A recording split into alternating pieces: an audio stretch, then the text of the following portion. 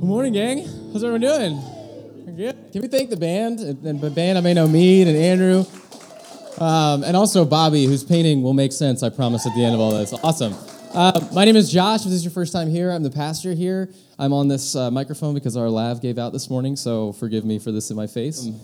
So we're in a series called Story, and what we've been doing is going through sort of the major stories of the Bible. We're kind of playing the hits, if you will, at Resonate. So we took out a children's Bible, and we went through the table of contents, and we said, what are like the major stories that we kind of take for granted in a church scenario? When you walk into an average church and the pastor says, hey, could you open your Bibles to Deuteronomy 2?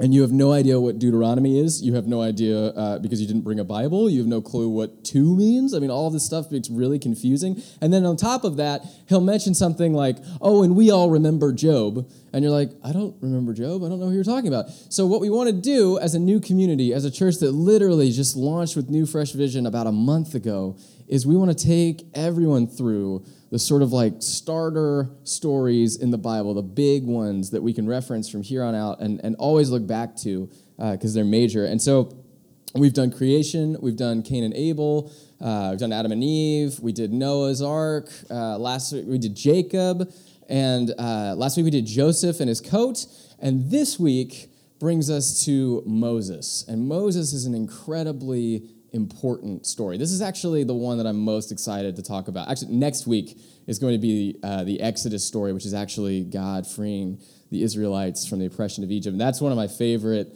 stories in the Bible. So we're going to be here next week. That's going to be really, really cool. But this morning, we get to focus on this character of Moses and who this guy is and why he's so important, not only in our religion. So Moses is a key figure in Christianity, in Judaism. In fact, he's like the most important figure in Judaism, and then also in Islam. So this guy makes the rounds. He's an important key figure in just religion in general. And so what we're going to do this morning is unpack why that is and why his encounter with a bush that's lit on fire is relevant to our lives today and why it's important. But before we do that, I'd love to just pray over the space and us. So let's pray together. God, I am just... And I'm so grateful for this community. I'm so grateful that you have us gather as the church and that we're able to just express a little bit of who you are and a little bit of who we are. And we get to do that all through the lens of this incredible story, this incredible narrative that you have had written down, which is such a crazy guide that we get to experience. And so this morning, Lord, this story is so, so good. So I pray that I would do a good job preaching it. And I pray that we would get something new out of Moses' encounter with the divine, Moses' encounter with you and how his life was forever changed. Amen. So Moses, a little catch-up to get us started. Last week, we focused on Joseph. And the end of that story was that Joseph basically becomes Pharaoh's right-hand man.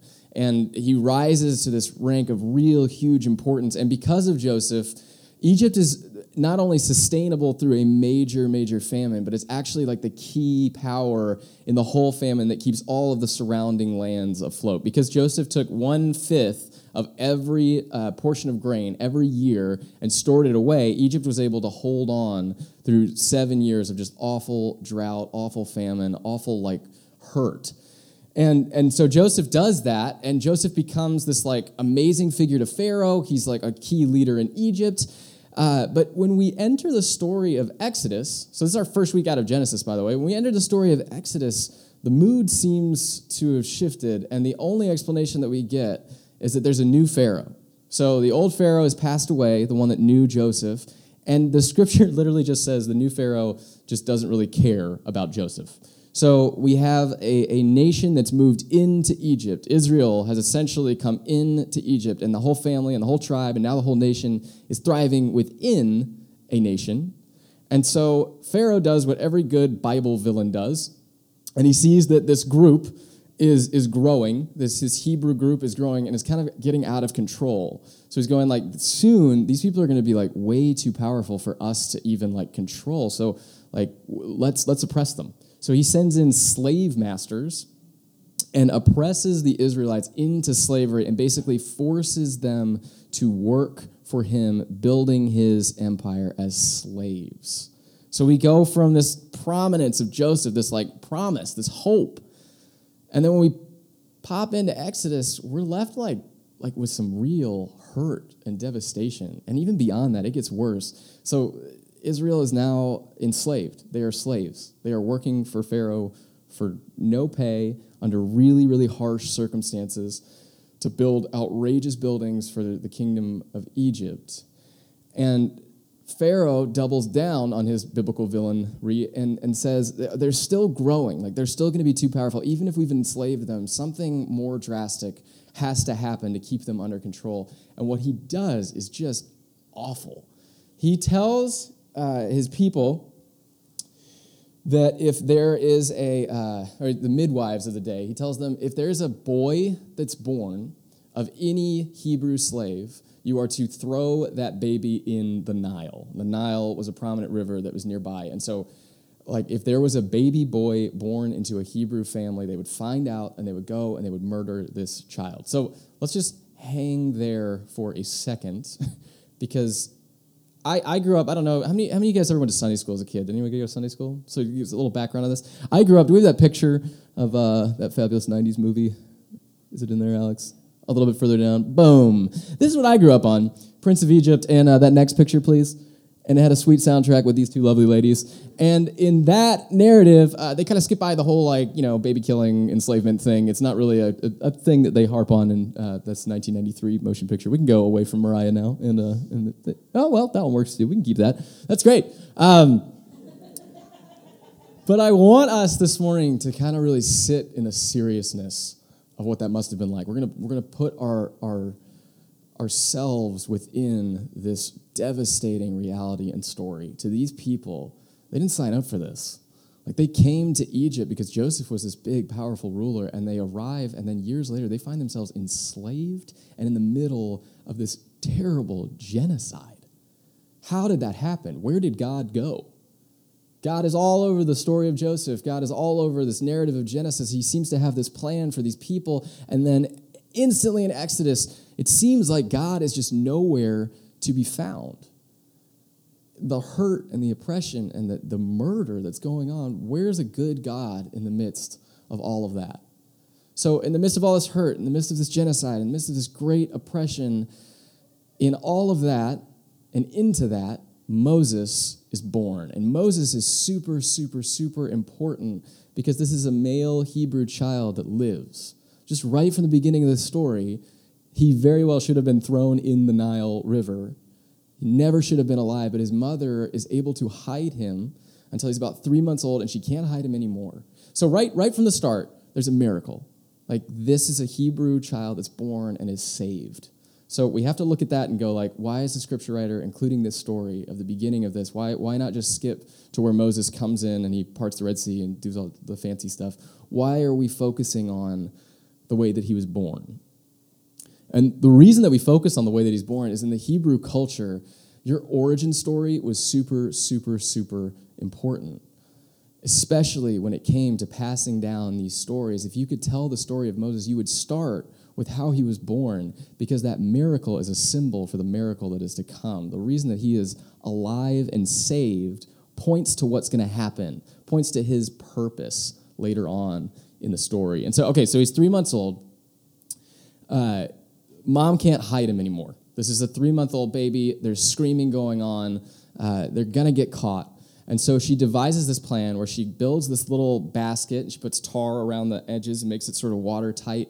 And the symbolism here is huge, because Moses would have been thrown into the Nile and drowned as a baby, right, under this genocide rule of this crazy Pharaoh that's going on. But his mom places him in a place of safety, this basket. And the Hebrew word for that basket is actually the same word that they use for ark. So Noah's ark, go back a couple stories. So she places him in this ark, this place of safety, and pushes him down the Nile River. So instantly we have the origin story. We have this awesome symbolism. We have foreshadowing going on. This story is so good. And I want to really harp on the power of the mother in this story for a second. And that's something that doesn't often get, we skip right by it and we go like, oh, well, he ends up, doing all this stuff. But the mom's role here the bravery that it would have taken this woman to hide this child and then to have to place their child into a basket floating down the river, just not really knowing what's going to happen, but knowing that they'll be safer floating down a river in a basket than they will in my own home. Can you imagine the sort of hurt and devastation that you're walking into in that? So another miracle happens. Moses is placed among the reeds in the Nile, and all of a sudden, like it's Pharaoh's daughter who's there bathing in the Nile, and she sees this basket, and she probably hears like some crying. She's like, "What is going on in that basket?" She sends someone else. This is typical Pharaoh daughter style. She sends someone else to get in the river to go get it. So someone else, one of her servants, grabs the basket, and they find that it's this baby boy. And the scripture even says this is a Hebrew child. So they knew, like they're like, "Oh boy, this is a baby boy. He's a Hebrew boy. This baby should not be alive." And the miracle that happens here is through God's grace, Pharaoh's daughter looks at this child and she just can't bear it. And she says, like, "We're going to save this kid." So the servant that went into the reeds to go grab Moses says, "Do you want me to find one of the Hebrew women to like nurse this baby? Because you're not going to be able to do that. Pharaoh would never stand for that." So she goes, "Yes." And who do they find but mom? So they find Moses' mom, and Moses' mom is able to nurse and raise Moses legally until he's old enough to go and join Pharaoh, around 13 years old. So let's sort of hunker into the identity crisis of Moses at this point. A 13-year-old boy, and you've been raised in your biological mother's home and by your biological mom. So you're soaking in all of the Hebrew culture, and you're being raised as a Hebrew boy. And then when you're 13, you are thrown into Pharaoh's court, and you are now a child of Pharaoh. So you were a slave, raised by slaves, and now you are attending the best schools. You're dressing in the fanciest clothes.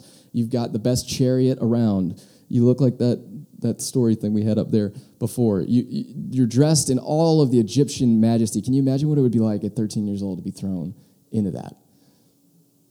So Moses is raised with this sort of identity crisis, this crazy, challenging story and narrative. He's looking around, and you have to remember that if this genocide thing was real, Moses would have been like one of the only Hebrews of his age.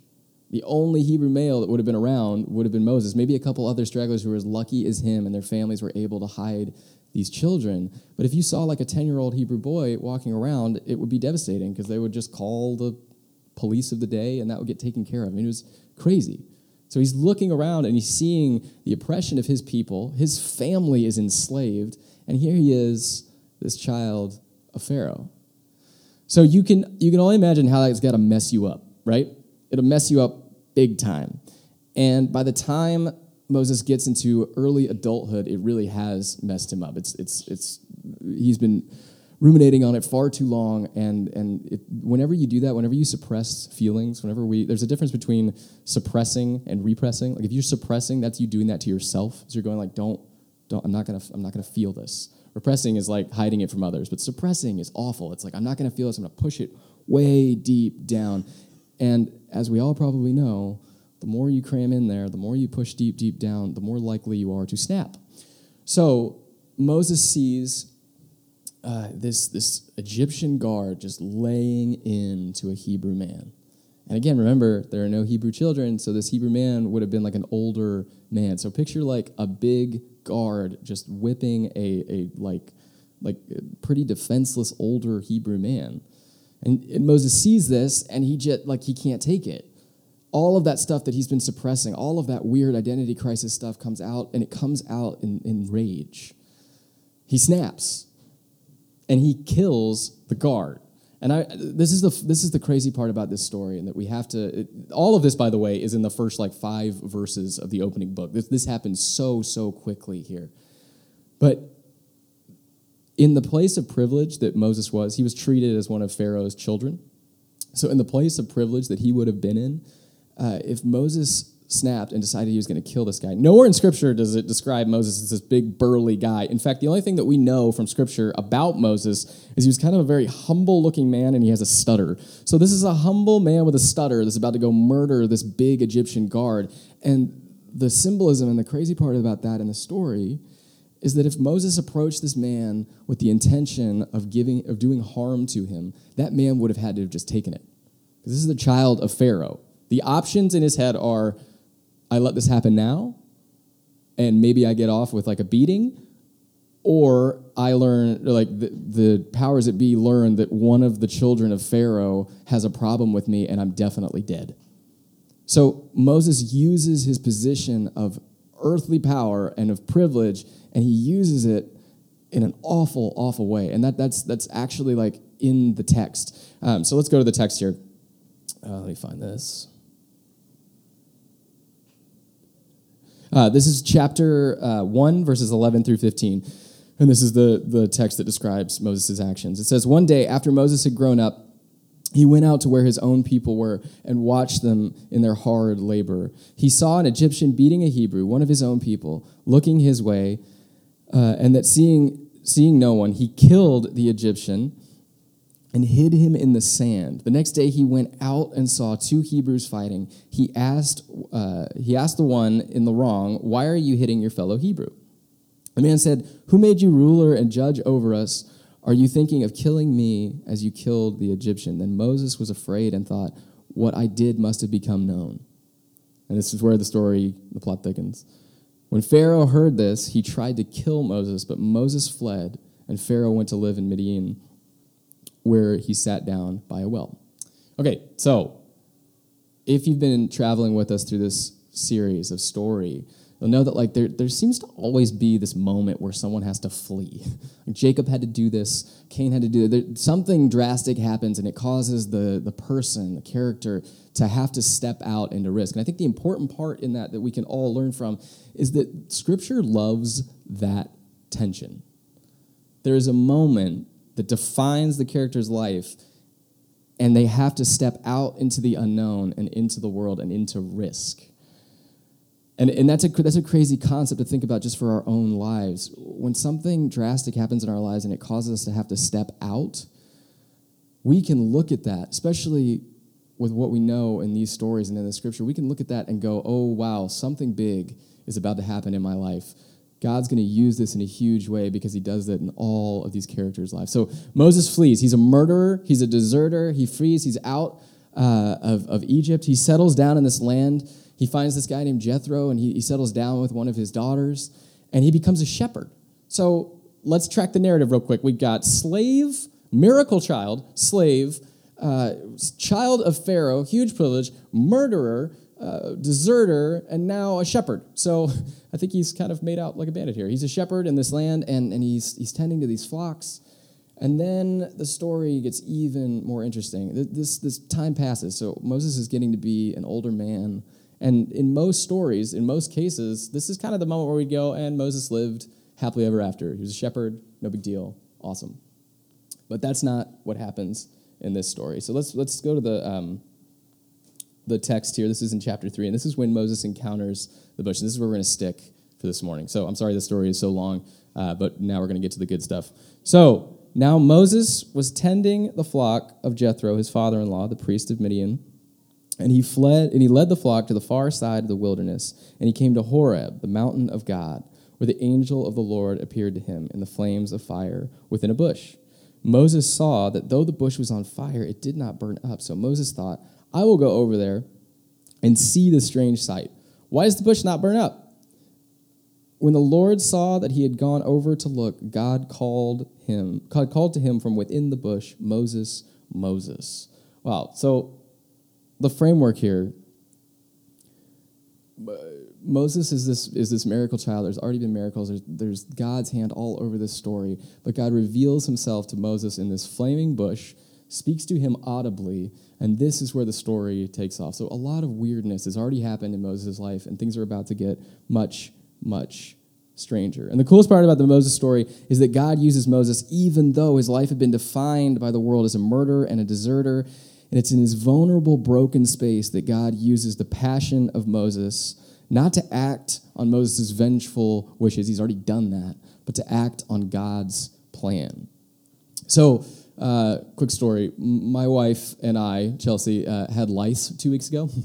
So she's a kindergarten teacher, and so I get probably like every year there's one like ailment that you get that you're only supposed to get when you're like 5 years old. So we've had pink eye, head lice, just awful things that you're supposed to go through as a 5-year-old, but never as an adult. And the thing now is like Chelsea's immune system is like rocking because she's there all the time, but I'm not there all the time. So she'll just bring back these lovely little diseases, and I'll like always get them, and somehow she is able to like run free and frolic.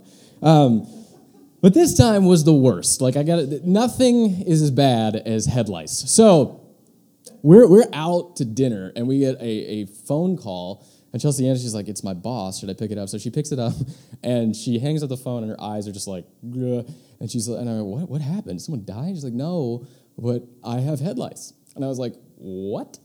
It turns out that one of the most rambunctious students in her class had inherited this lice from another playmate, and she had spread it around the entire class. So over 90% of the class had head lice, including the 2 teachers of the class, which meant, in my head, as soon as she said that, I'm like itching all over, and I'm like, oh no, I definitely have it. So we go back, and then we have to actually, like, I was thinking, is there like a shampoo or something we need to get? I'm Googling like how we get rid of these things.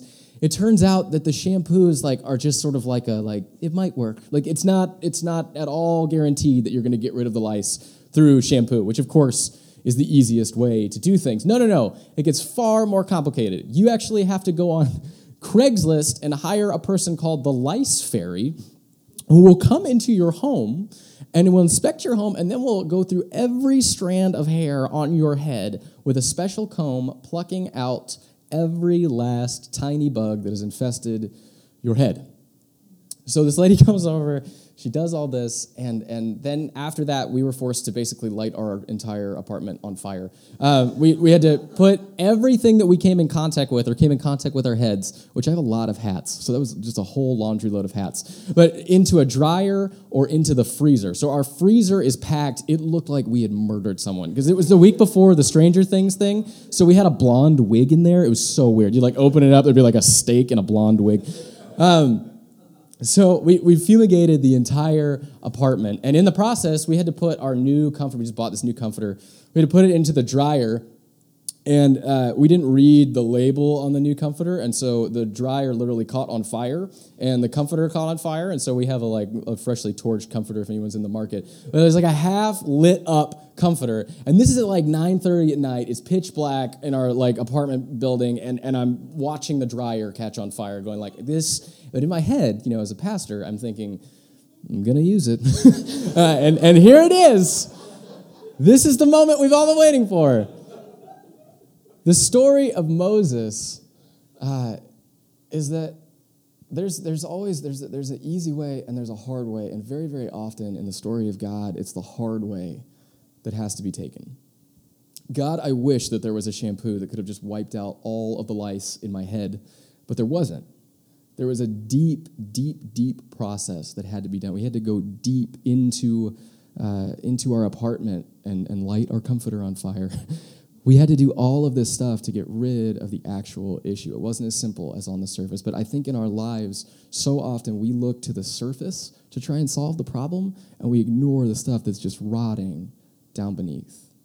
Let's look at the symbolism of the burning bush for a moment. We have a bush. Can you show that to us? That's beautiful. We have a shrubbery, right? Why a bush? Why a shrubbery? What is that for? The word in Hebrew that they use for this bush is called senna. Everyone say that with me, senna. Excellent, senna. And the mountain, so this is a spoiler alert, we're fast-forwarding the story a little bit, but Moses is going to go, and with the help of God, he's going to free the Israelites. They're going to cross the Red Sea, and they're going to arrive at this mountain called Sinai. So there's Senna, and there's Sinai. And to the Hebrew people, when they're reading this, it's like this big wink, like, oh, Senna, Sinai, like the bush, the promise, and then the mountain, the safety. So it's this bush to a mountain. Why a bush? And then I understand the mountain. The mountain is this big, glorious, like strong thing that you're never going to be able to move, and it's like this huge rock thing, and God's going to come on clouds with fire, literally, and reveal himself. But why is he revealing himself in this humble little bush? So, Senna. Senna is a word for bush, but more accurately, it is a fun British word for bramble. Does anyone know what a bramble is? Chris is from England. Bramble? No? Okay, cool. It's like a blackberry bush, right? And you'll see them in English gardens. And just like if you've heard my mustard seed rant, mustard seed is not the smallest seed, but Jesus talks about it, and it is like mustard is something that you plant and you cannot get rid of. So if you plant it in your garden, you're planting a mustard garden. Like that's just, nothing else is going to grow in that garden. The same thing, I was curious to see, well, what's a bramble got going on? What's a blackberry bush got going on that would be significant in this story? And when I looked into it, it was the crazy, coolest thing in the world. God reveals himself in a blackberry bush-like type thing. Those bushes, in the same way that the mustard seed, it just runs rampant. They run rampant, and they're really hard for gardeners to control. But even more than that, the reason that they are so hard to control is when you plant a bramble, the roots go so deep that it's nearly impossible to get rid of this thing without fully excavating underneath. So what is God doing? He's got something on the surface that's on fire, but down below, there are roots and roots and roots. There's something grounded in purpose. And that, my friends, is an amazing metaphor for God's plan for what's about to happen. See, there's the surface level, and God is revealing himself, but he's saying it's not just the surface level, one that is not burning up, so that includes this metaphor for like everlasting longevity. But there's also this plan to root Israel, to get them out of slavery, get them out of oppression, and root them in a safe space. So that's my bramble rant for this morning, and I'm going to appreciate blackberry bushes whenever I see them now. The bush is on fire. Our bramble bush must smell like blackberries. Bush is on fire. Moses noticed this. And the scripture says that he has to actually turn and go to the bush. So I was reading up on rabbis and what they thought about this passage. This is a really key moment. This is the moment that like they get into Moses, the idea that you can go and free all of those people. You can go and help. You can do something with your life. This is the moment he receives his purpose, right? Like this is huge. But the crazy part is the burning bush is not in some like crazy far off land. It says he walks far off into the land, but the rabbis will tell you that what Moses was doing was he was guiding his herd, because he was a shepherd, he was guiding his herd sort of what would be considered his morning commute. So think about your morning commute, right? Some of us, I used to drive from Hollywood to Agora Hills almost every day.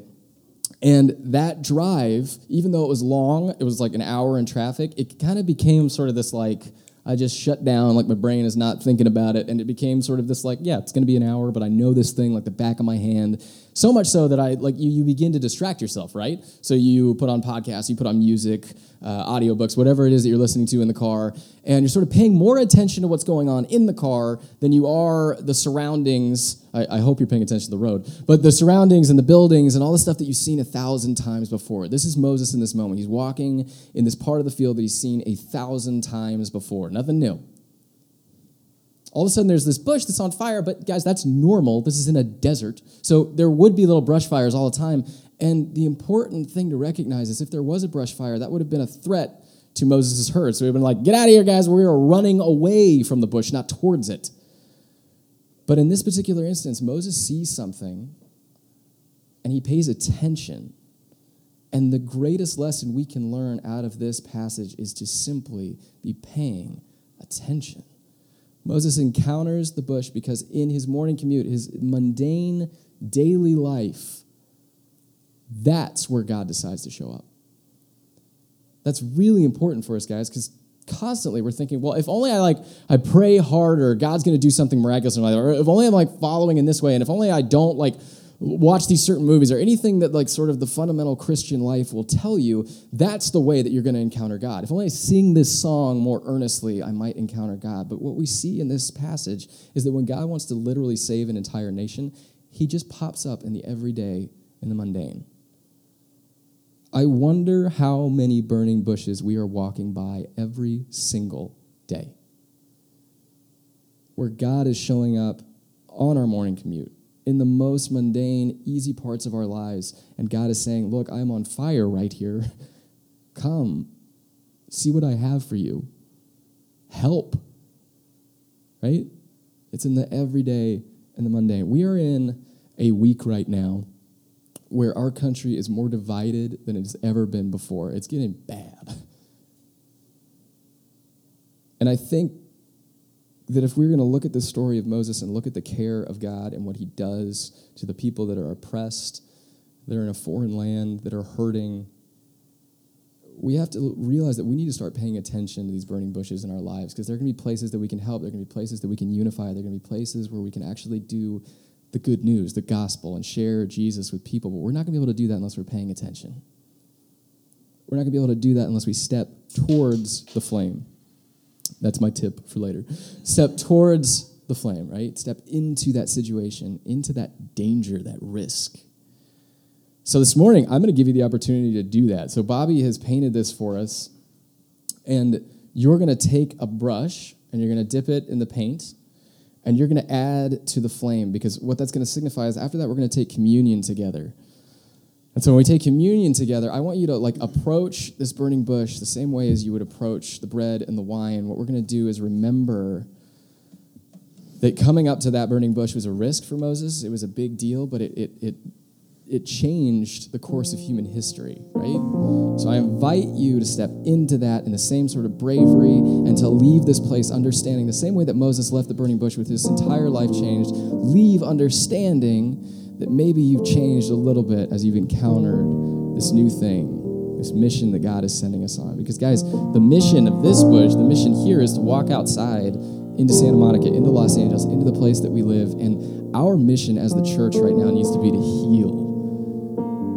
With all the division and craziness that's going on, it is to heal. We're supposed to be places of peace. We're supposed to be people of peace. And so we're going to step away from this morning with that new mission, that new fervor.